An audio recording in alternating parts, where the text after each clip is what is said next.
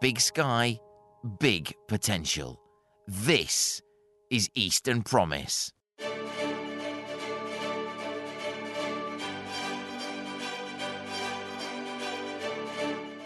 This month saw the first ever Cambridge Tech Week. Yes, only the first. Can you believe that? And as far as this attendee was concerned, it was a triumph. In particular, it was a joy to watch attendees from across the region, nay, the world, share their enthusiasm for the event on social media. I whipped out my trusty microphone during the coffee breaks of Thursday's Big Tech debate to find out more.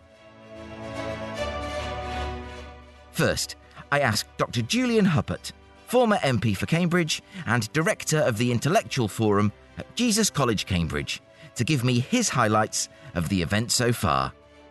Dr. Julian Huppert, Director of the very impressively titled Intellectual Forum. That sounds a little bit scary, and I'm going to ask you to expand on that in a second.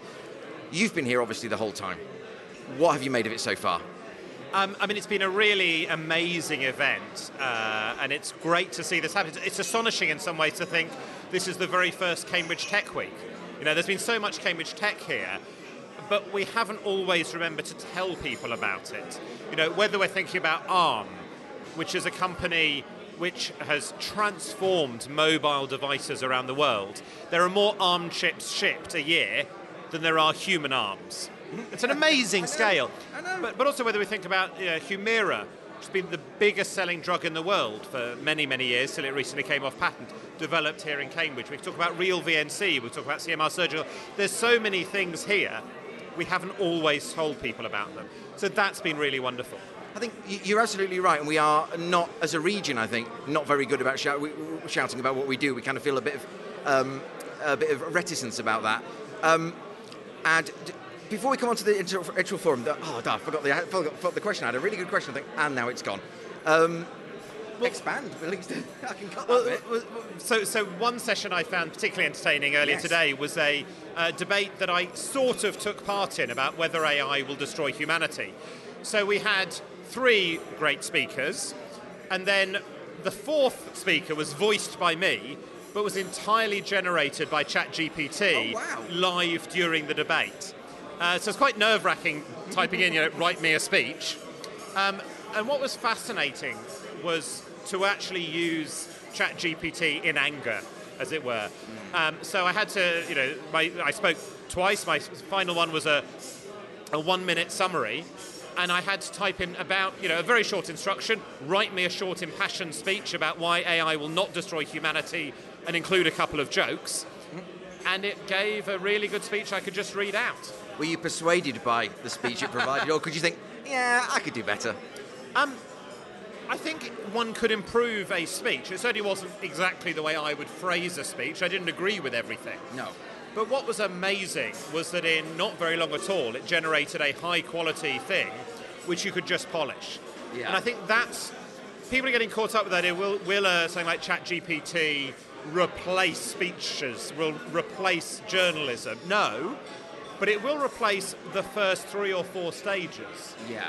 And it will allow people to focus on editing and fine-tuning, not on making. Yeah. And I think that's quite amazing. I mean, you and I both know that there is a trick to crafting something that can tug at the emotions. So what I want to tell us about the Intellectual Forum, because I'm fascinated.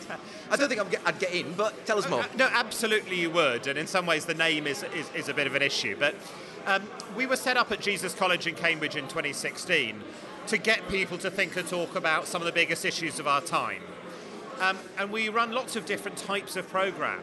The heart is a series of publicly accessible talks. We've had people from around the world listening in, and they cover pretty much everything. Over the years, we've had people like Jimmy Choo, the fashion designer, shoe designer, who gave me some shoes, which was very nice of him. They're very good. We've also had people like Julia Gillard, who was Prime Minister of Australia, now runs the Wellcome Trust. We've had an amazing collection of people. Al Jean, the executive producer of The Simpsons. Amazing people. Last night we had Leroy Logan, who was chair of the Black Police Association, was involved with the Stephen Lawrence inquiry in Macpherson, Damilola Taylor, but also helping to run the Olympics 2012 response. Next week we've got the CEO of the sustainable fashion brand Chloe, really big company, talking about sustainable fashion. So these events are available almost always online, but they're free for anybody to either come to or to watch online. We also do some high-level summits looking at things like responsible AI or sustainable finance. But most of our stuff is open to the general public, and we really are keen to get people from anywhere in Cambridge, anywhere in the east of England, anywhere in the world to come and be part of these conversations. Yeah. How would you rate the ease of people from the rest of our region to get involved in Cambridge? Because I've been struck by the warm welcome once you're in, and I think that's something that from both ends we need to work on. How would you rate that? I think it depends on what area you're in and what sort of thing you're looking for. From an international forum perspective, everything's free. Come along. If you can't travel, great, that's why we live stream everything. Yeah. So you can be part of that. We experimented last time with a thing where you could pose video questions ahead of the event. So even if you can't quite even make the event, you could ask the speaker something and get answers. So we're trying to do that. I think part of the issue is that Cambridge works because it's very networked. And it works because you have a small community. And just like in a small village, everybody knows everybody. And so you don't have to write complicated contracts for agreements because you know this person because they go to the same pub. And you know that when they say they'll fix this thing, they'll do it. Cambridge is like a very large village in that way. I set up a small biotech company many years ago. Didn't succeed. But we could do a lot of things because you could quickly ask people questions and get help that you needed without having to cost it all out, go through all the processes. So I think that's the secret of Cambridge, that interconnection network effect. Yeah. The downside is, if you're not part of that, it can be slightly harder to integrate. So for anybody who would like to be part of the Cambridge ecosystem, come along and be part of events like the Tech Week. Got to make that talk effort to people, and engage. Be a human. Yeah. So we occasionally see, I shouldn't pick on Americans, but American companies who say, I'm not going to try doing the accent, we want to be in Cambridge, we've set up an office, we sent some people there to do things. They're surprised people don't come and talk to them. It's because they haven't spent the time to be involved, to be known, to understand how people interact and to be friendly. Yeah. What happens here is there's a lot of discussions, quite open, quite trusting discussions, which things are built out of, rather than commercial discussions from the beginning. And last question, and I'll let you get back to the coffee break, but what would you like to see from Cambridge Tech Week 2024? It's been an immense effort to make this happen, and I think the second one will always be better because we know more about what there is. I think there's so much more that we could do. I'd like to see more people coming here from more places. I'd love to see if we can think about ways of broadcasting some of it more widely. There's no replacement for actually being somewhere, and actually having conversations, but equally I don't want people travelling around the world, just for this. We can't afford that much air travel. So I think there's lots more we could talk about. And I think we should also start thinking about some of the work that's being looked at by Innovate Cambridge as well, about not just what can we do, not just selling Cambridge tech to the world, but also what do we do with Cambridge? How do we make Cambridge more inclusive? How do we link Cambridge to its own community, which is not as equal as we need it to be, and to the east of England and more broadly? So I think it can become a richer, bigger event that showcases us internationally, but also helps us to really reflect. Dr. Julian Huppert, what a pleasure. Thank you very much for talking to Eastern Promise. Always a pleasure. Thank you. Charles Sturman of TechWorks. Tell us about TechWorks, Charles Sturman. All right, hi. Well, TechWorks is an industry community of trade associations in deep tech. So we've got 4 networks that we run currently, which are semiconductor manufacturing, semiconductor and embedded system design, automotive electronics, and IoT cybersecurity. And have you been here since day one of Cambridge Tech Week, or have you sort of dipped in and out? Yeah, I've dipped in and out. I've been here since day one, but in and out various other meetings as well. What have you made of it? Yeah, it's really good. So I've lived in Cambridge a very long time, and I'm quite involved in Cambridge Wireless and some of the other networks around Cambridge. And I thought this was a bit of a big ask, a risky thing to try and take on. Really? Yeah. Well, Surprised me. I've been to London Tech Week, right? And that's a huge event. But they pulled it off. It's been really insightful. It's a wider kind of coverage of tech than, for example, Cambridge Wireless have done in the past, which is what it should be. So it's been an impressive event, yeah. Now, can I be slightly sappy about this before I let you get back to your coffee and ask you, is it perhaps that there is more, dare I say, soul and heart in an event like this than there is when something gets big and corporate, like perhaps Tech Week London? Or I've never been to Tech Week London, I freely admit. What do you think? Yeah, I think it's a fair judgment. It still feels. I mean, it's Cambridge, right? So it still feels quite personal, cuddly, networky. There was an event. What we love about it. Yeah, there was a panel discussion just now between David Cleveley and Eben Upton about the sort of Cambridge networking phenomena, and I think that's probably true. It's degrees of separation, right? You're not so far away from the guy you need to talk to, and that is probably a Cambridge thing, I guess. It is. I think it also works in the East of England as well, but I'm about to say that because that's my sort of self-appointed bailiwick is the East of England. But to treat each part as it wishes on its own terms. I mean, treat each part of the East of England on its own terms, not try and make it some homogenous whole. We're not Yorkshire. There's so much wonder to be found in each separate place. We're a rich quilt. And we all have our part. I'm from London originally, but I live in and around and worked around Cambridge a long time. I know Ipswich, for example, and there's a huge comms, optical, BT heritage there. The technologies around Chelmsford. Cambridge is probably more processor embedded software AI, but you're right. There's a plethora of tech activities across the region. That is true. So I'm here with Jim Downing from Metail. And what do Metail do? Metail are in virtual fashion. We allow brands who design in 3D to show their designs on real models instead of on avatars or on kind of ghost mannequins.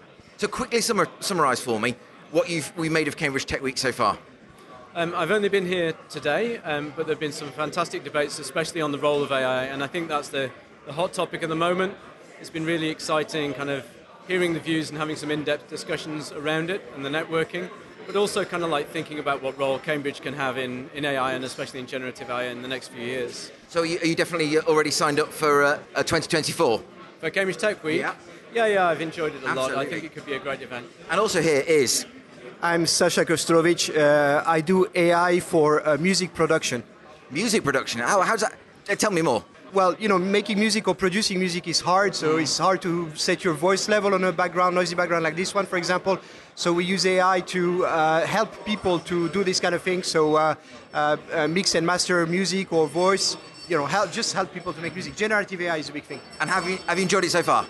Yes, absolutely. To me, it feels like a little local South by Southwest or something like that. This kind of conference where you have a bit of philosophical idea, entertainment, and then all of that being put to very concrete use in a business, in entrepreneurship, and all of that. So really nice. Well, listeners can hear that the bell's now rung, but I really hope you enjoy it. I hope we see you back for Cambridge Tech Week 2024. Thank you very much. Thank you. Will do.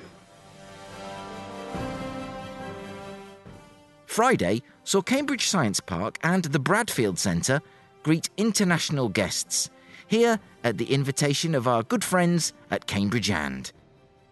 I asked Paula Rogers-Brown of Connect Health Tech and the Milner Therapeutics Institute to give me her take on the secret to engaging with the Cambridge ecosystem.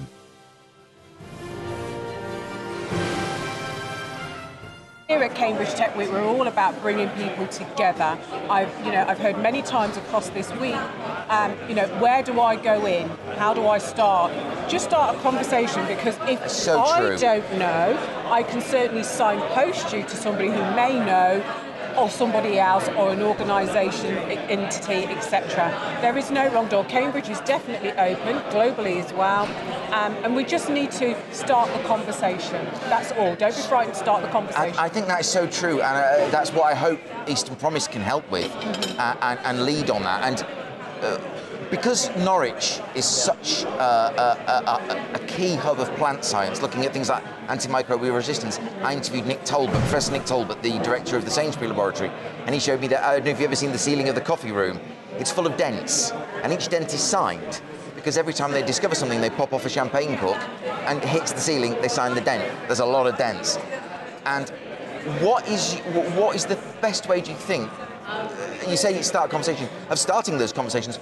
along that corridor between hubs like a huge hub like Cambridge, which, you know, are an incredibly big ecosystem, slightly smaller, but still rich and vibrant ecosystem in Norwich. How do we connect that up? And indeed Suffolk, Essex as well. I don't want to be exclusive. I think there are a number of ways, and there are a number of networks that we have based across the eastern region, whether that's a business network like One Nucleus or Cambridge Network. And clearly opportunities like Cambridge Tech Week that brings in people from at different points from across not just the county and the region, but more from the UK perspective and globally as well. But you have different connecting entities. One, clearly, Connect Health Tech is one, and that's in the health tech space, which brings together the physical and life sciences for that interdisciplinary, cross-discipline working and collaboration. That is a great connecting tool. You can't ever move away from physical networking and events, but Connect Health Tech is a real digital-first tool, which can start to bring in and keep the conversations going. That's the thing, isn't it? Keeping it moving. Absolutely, across the eastern region, across the UK. You don't need to be in Cambridge if you're a member of Connect Health Tech and you work within medtech, digital health or therapeutics. If you're in that space, then be a part of that community to connect and collaborate and further those interdisciplinary collaborations. So remind us where people go to be part of that. To join Connect Health Tech, just go to connect.cam.ac.uk and join the community. That is fantastic. And or just Google Connect Health Tech. Indeed. The energy you brought to the room was absolutely palpable. Thank you very much. And your enthusiasm for Cambridge and its ecosystem came through. So pleased to have you in the region and in Cambridge doing that and bringing your energy to that fantastic work. Thank you so much. It's all about democratising access to the great wealth of expertise that we have here in Cambridge, but also to bring in new ideas, new thinking and new approaches, because when we do that, we really have a great convergence of ideas, research, people and resources to then create those transformative services and products and treatments for the future. Well, there you are, folks. You heard it loud and clear. What a fantastic ecosystem to be a part of. Paula Rogers-Brown, thank you so much for talking to us. Thank you very much, Mike. Thank you. We're absolutely delighted to support Connect Health Tech in all your efforts to grow the sector. Thank you. Thank you. So, now we know what attendees made of it, let's take a deeper dive with Chris Bruce of the Cambridge Tech Week Steering Committee. I was just listening back to some of the audio I captured on the big debate day, which was the Thursday. Oh, yes. There was one participant who was saying that he was initially sceptical because he'd been to London Tech Week and how could they possibly do this in Cambridge? And he then sort of held his hands up and said, they did it. Congratulations to you. You must have been overjoyed with the reception that it got. Oh, yes. Yes. This has been a long time in the making. By the nature of it, we're bringing together a lot of stakeholders, kind of meet a number of people's desires across Cambridge and, in fact, the wider region. And it was just delightful, really, to see so many of those aims and goals come to fruition. And, I'm very happy. What stood out for you as your one moment that you'll treasure almost? Oh, there's so many, but I think Patrick Pichette stole the show on day one when he spoke quite candidly about his experience of buying 150 companies whilst being CFO of Google, including YouTube and Maps and all that sort of stuff, and Android, and then being even more candid about how he helped to relieve Elon Musk from $44 billion worth of cash in his efforts to buy Twitter, which was a very frank, enlightening and quite amusing story that he was telling. One of the things that's wonderful about an event like Cambridge Tech Week is the level of connection and networking that you can do in the coffee breaks in between events. Even just for yourself, there must have been a lot of that. And have people come back to you and sort of relayed their experiences of building, extending their network exponentially almost? Well, I know personally my network has grown significantly in the lead up to this event and during the event, and I met a number of people that I'd either only spoken to or messaged with, and not had the chance to meet face to face and have a chat. So that was really, really good for me. As I think I mentioned before, Mike, I'm not based in Cambridge, so actually meeting some of the Cambridge ecosystem or members of it face to face was great, and I've definitely broadened my network in areas that I wasn't so familiar with, like quantum and AI. Really pleased, actually, that a number of people said to me they'd really like to help with putting on one next year. So that's broadened my network of volunteers. Absolutely. So people should get involved next year, because it was a wonderful week. And I'll just ask you, Chris, if you could just talk us through what those who couldn't make it missed on a day-to-day basis, starting with day one.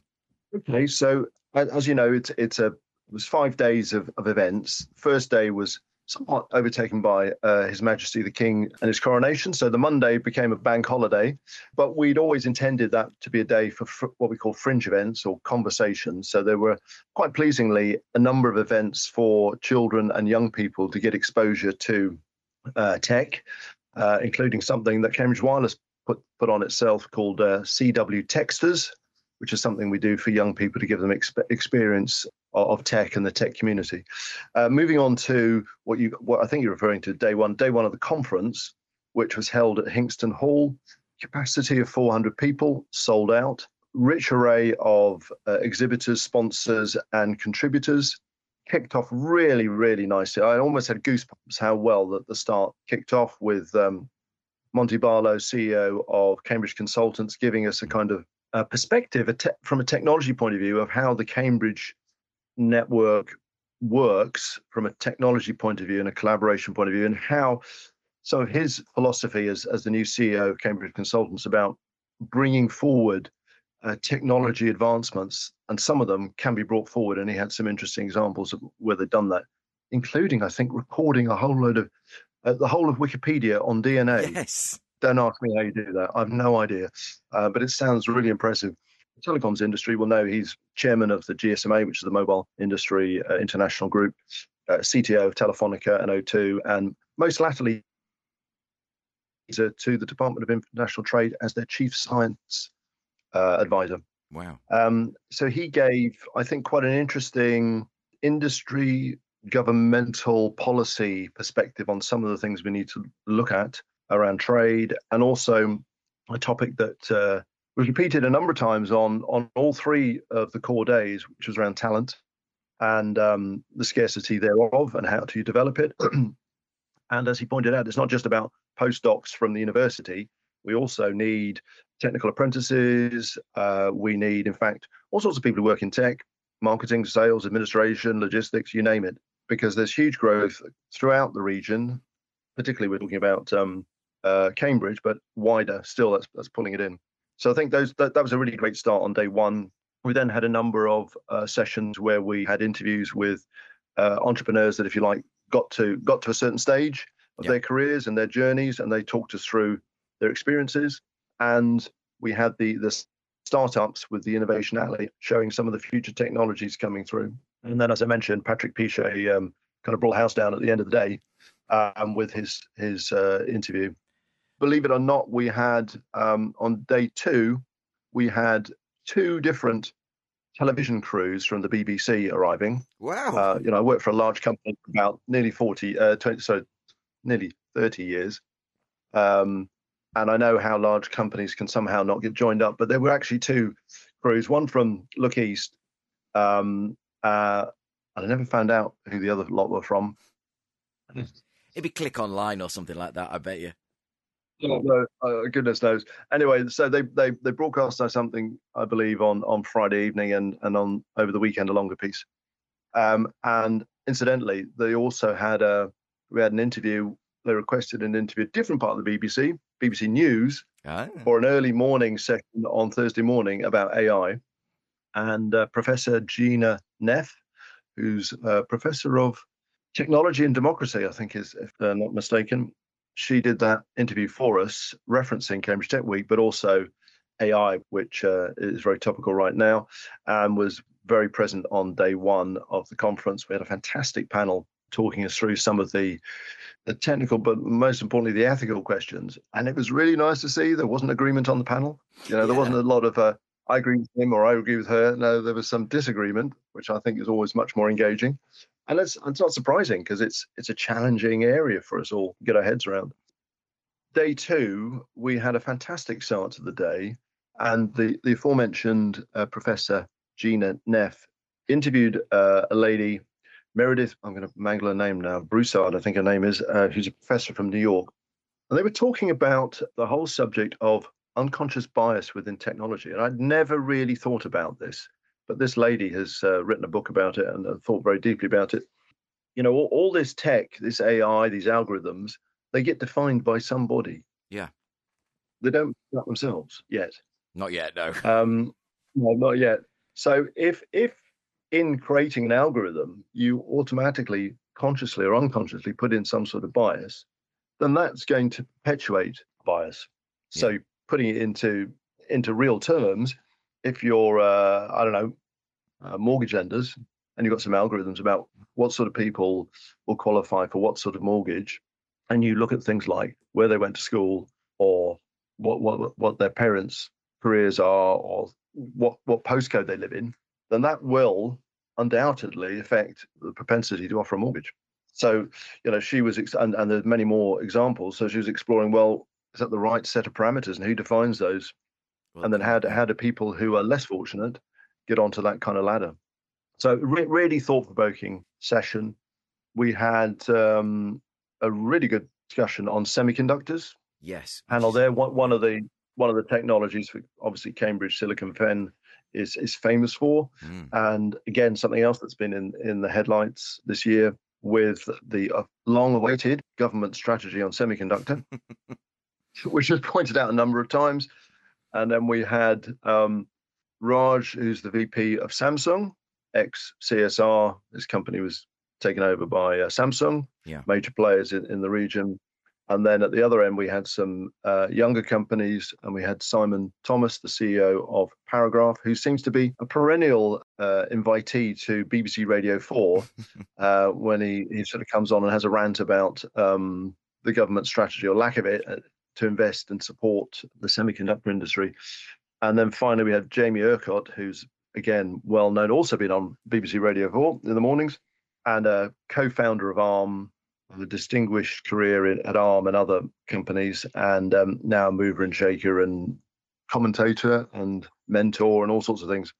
So quite a lively debate between them, from the kind of the established to the new boys, and some perspectives around where the government and the industry should go. And these aren't the sort of people you just collect from a bus stop and drag into the hall. You've clearly had a very clear idea about who you wanted and got them. No, I mean, we had some really good speakers there. We had a lady called Sherin Dagum. Again, I'll probably mangle her name, for which I apologise if she's listening, from Oxford Algorithms. Yes, we did allow people in from Oxford. She went through her innovation journey as an entrepreneur. And again, she was really forthright, really straightforward and honest about her journey, about the successes and also the challenges, and honestly, where she said she made mistakes. Yeah.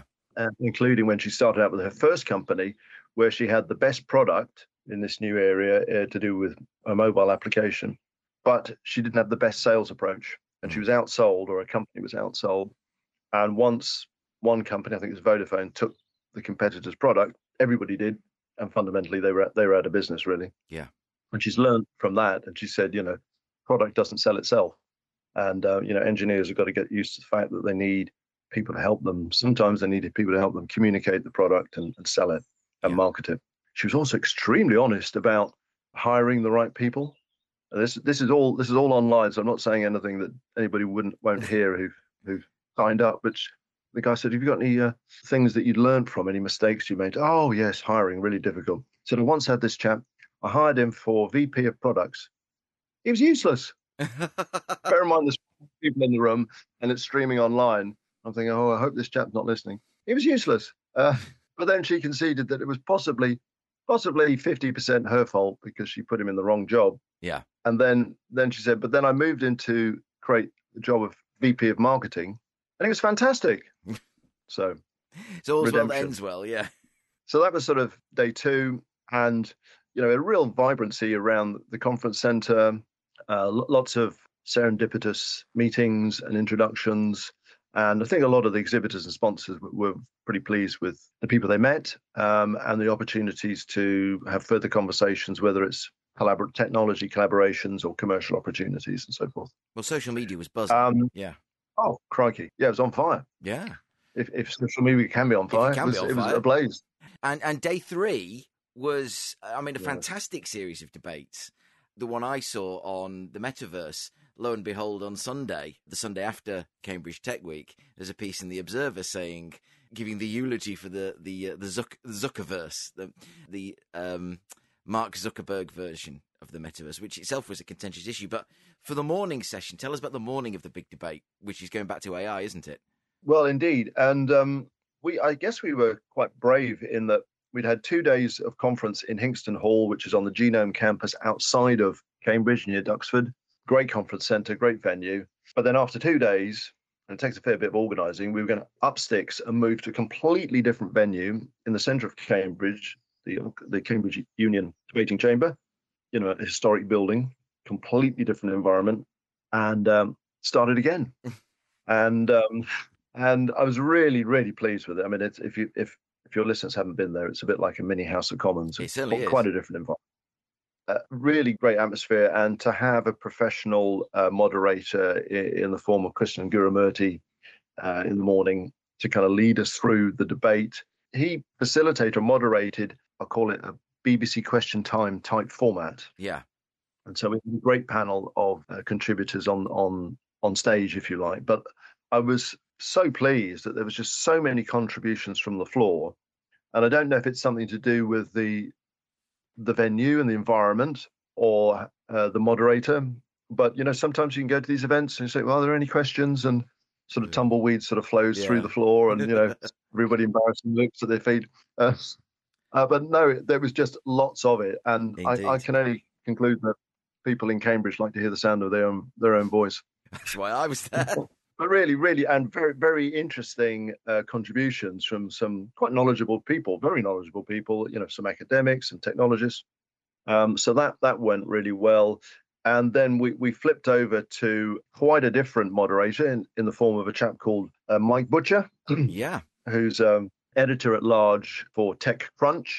And I think probably a kind of a provoker, disruptor type of guy. Yes. And we had our first of our debates around AI, and I just thought that was priceless, absolutely priceless, and really thought-provoking contributions. With these debates, we had 2 proponents of a motion, 2 opponents, and both would get the chance to speak. And then we'd also have contributions from the floor. And the motion there was AI will kill the human race, which I don't know if I'm pleased or not, but anyway, we took a vote and we went through the aye lobby and the nays lobby respectively, and I can reveal that the audience felt that AI will not kill the human race. So whether we're just being complacent, whether we're complacent or whether we should be relieved, I don't know. We then had a kind of a break in proceedings, and I had the great pleasure to introduce 2 people that, as I said at the time, probably need no introduction to that audience. One was David Cleveley, a long-time luminary of the Cambridge tech scene. There's so many companies and organizations and network groups that he's founded, contributing to important reports about Cambridge and Peterborough economic situation in the area, and things he's done for government. But he's also was the original chairman of Raspberry Pi, which was why we got him to sit alongside Eben Upton, the founder and CEO of Raspberry Pi. Raspberry Pi being the technology, the low-cost technology, being made available to, particularly to young people, to play with, to learn about computers. Yeah, and you can get a Raspberry Pi chipboard thing for about $30 or something these days, and it was really fascinating to hear them talk about what was the philosophy behind it. When retail products are many, many more times the cost of that. Yeah. And also packaged in a way. I mean, Apple is just fantastic at packaging the user experience to make it so simple and all the rest of it, which is great.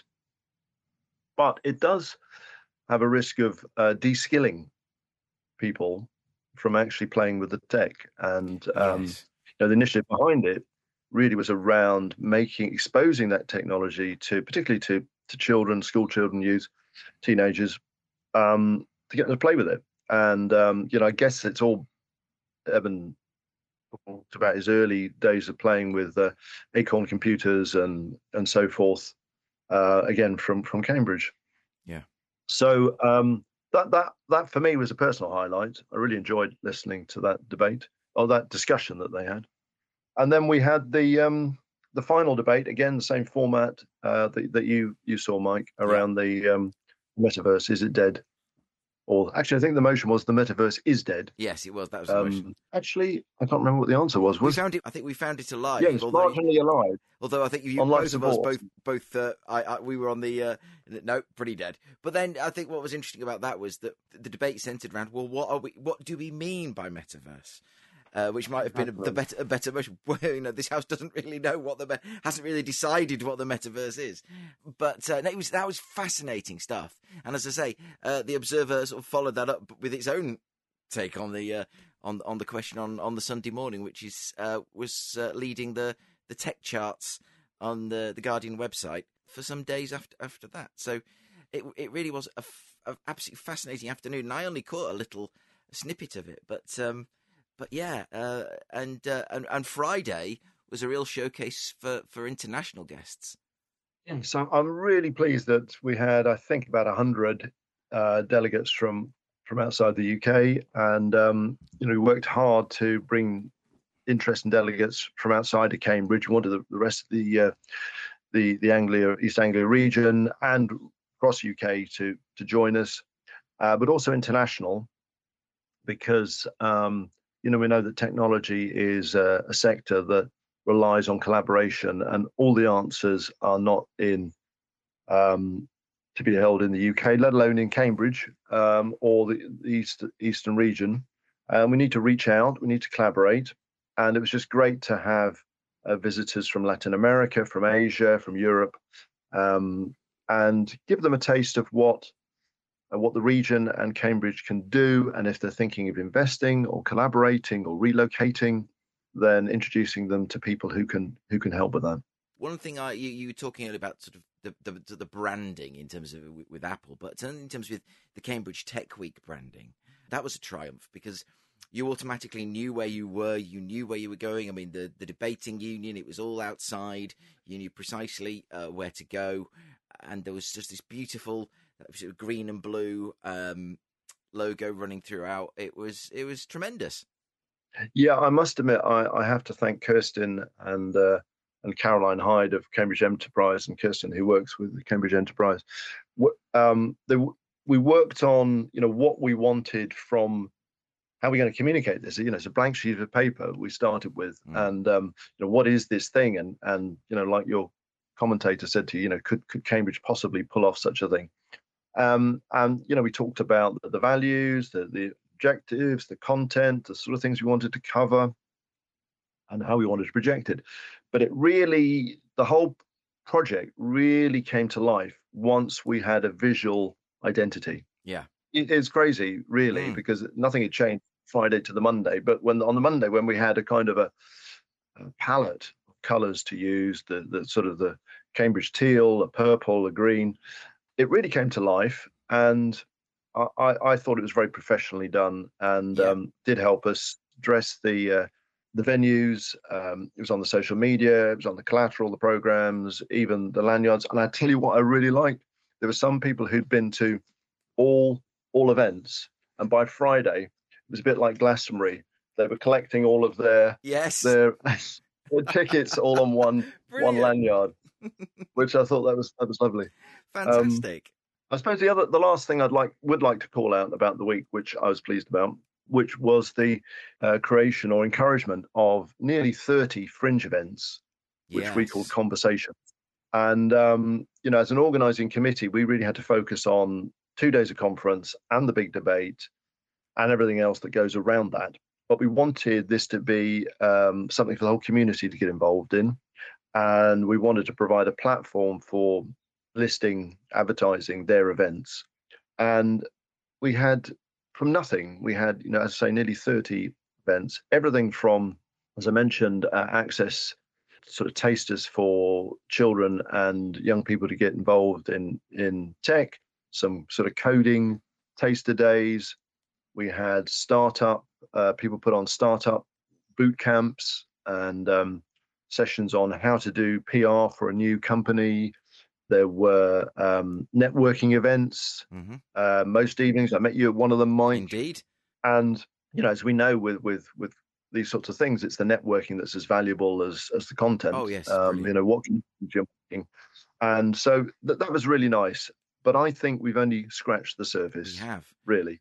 And we're just starting to think about what we do next year. But one message for your listeners, as and when we announce what that is, then I'm sure we'll have platform for advertising fringe events and conversations. And I really encourage people to think about, we were thinking of having something around then. Why don't we move it to that week? Why don't we think about doing something even if we hadn't? Maybe we've got some particular interest group or some tech discussions we want to have, or something we want to put on for the local community, reaching out beyond the technocracy, if you like, to engage with the wider community, not just in central Cambridge, but in the area around and maybe even across the region. Well, I'm in. Eastern Promise is in for whatever we can do to help. And one thing I say to you, when is the first meeting for Cambridge Tech Week 2024? Or are you still trying to get your head around 2023? Well, we're having the steering group is sent out a doodle poll for when we're going to have our first face-to-face meeting, because most of our meetings have been virtual recently. But we're going to meet face-to-face and say, okay, how was that for you? And what do we do now? Excellent. We're giving Rachel the opportunity to put a wet towel over her head and spend a week with the kids this week. And then, we'll let the dust settle and we'll be meeting within May to start thinking about next year. That's Rachel Kerr, who has been an absolute wonder in driving this forward. And I saw her everywhere. Just Rachel smile. She never lost the smile, never lost the enthusiasm. Although Thursday afternoon, she's like, I'm going to go home now. I'm not sticking around for a tipple. I'm going home, which I couldn't blame her for. But Chris, where do people go to find the footage, the recordings of what they may have missed during Cambridge Tech Week? I'm sure we're going to put together a montage. Attendees will get, if they want to, they can watch the whole 3 days. But we'll put together a montage, which I'm sure will be available on the cambridgetechweek.co.uk website in due course. Not there just yet. Fantastic. You can follow us on LinkedIn, and then more news will come out from there. More news will come. Chris, what a pleasure. What a fantastic week it was. And it was, whenever we get the date, my diary will be cleared for Cambridge Tech Week. There were people from across the region. I saw from posts from people from Norwich, from Suffolk, Norfolk, everywhere. Just so pleased to be part of it. It was a triumph for Cambridge, a triumph for the region, triumph for the UK. Thank you so much for being with us this morning, and just for Cambridge Tech Week. Well, thank you, Mike, and I do appreciate your support with the My Eastern pleasure. Promise. Your enthusiasm and your energy is unboundless, and really appreciate your support. And It's my pleasure. Look forward to seeing everybody there next year.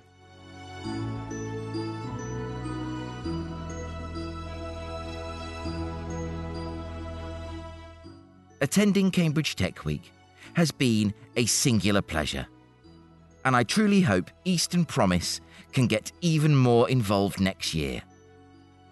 If that's something you'd like to see and be part of, then please do get in touch. My email address is mike@easternpromise.site, or you can contact me through our website, easternpromise.org.uk.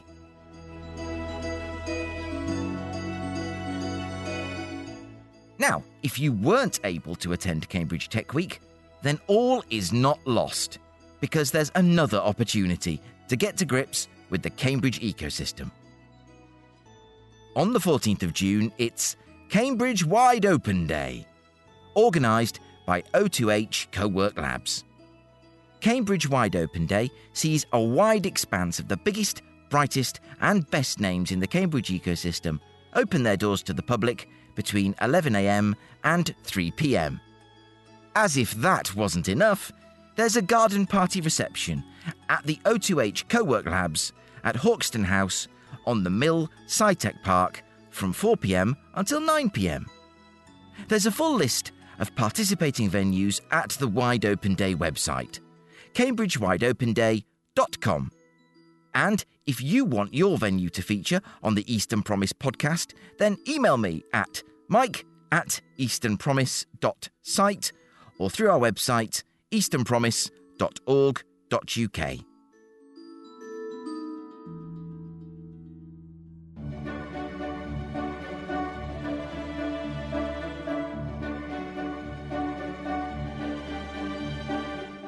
Housing is currently the hottest of hot-button issues once again, and in dire need of calm, reasoned and well-evidenced discussion.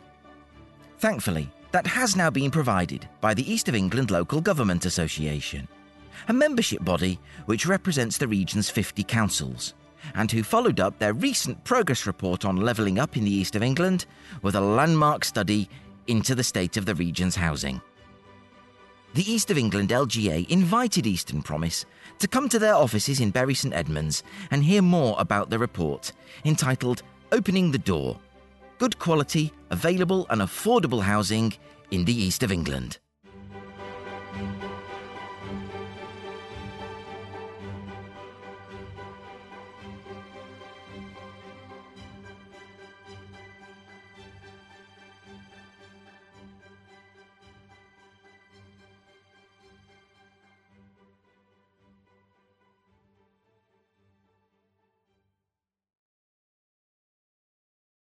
Eastern Promise is a Priors Croft production for the Eastern Promise East Anglia Community Interest Company.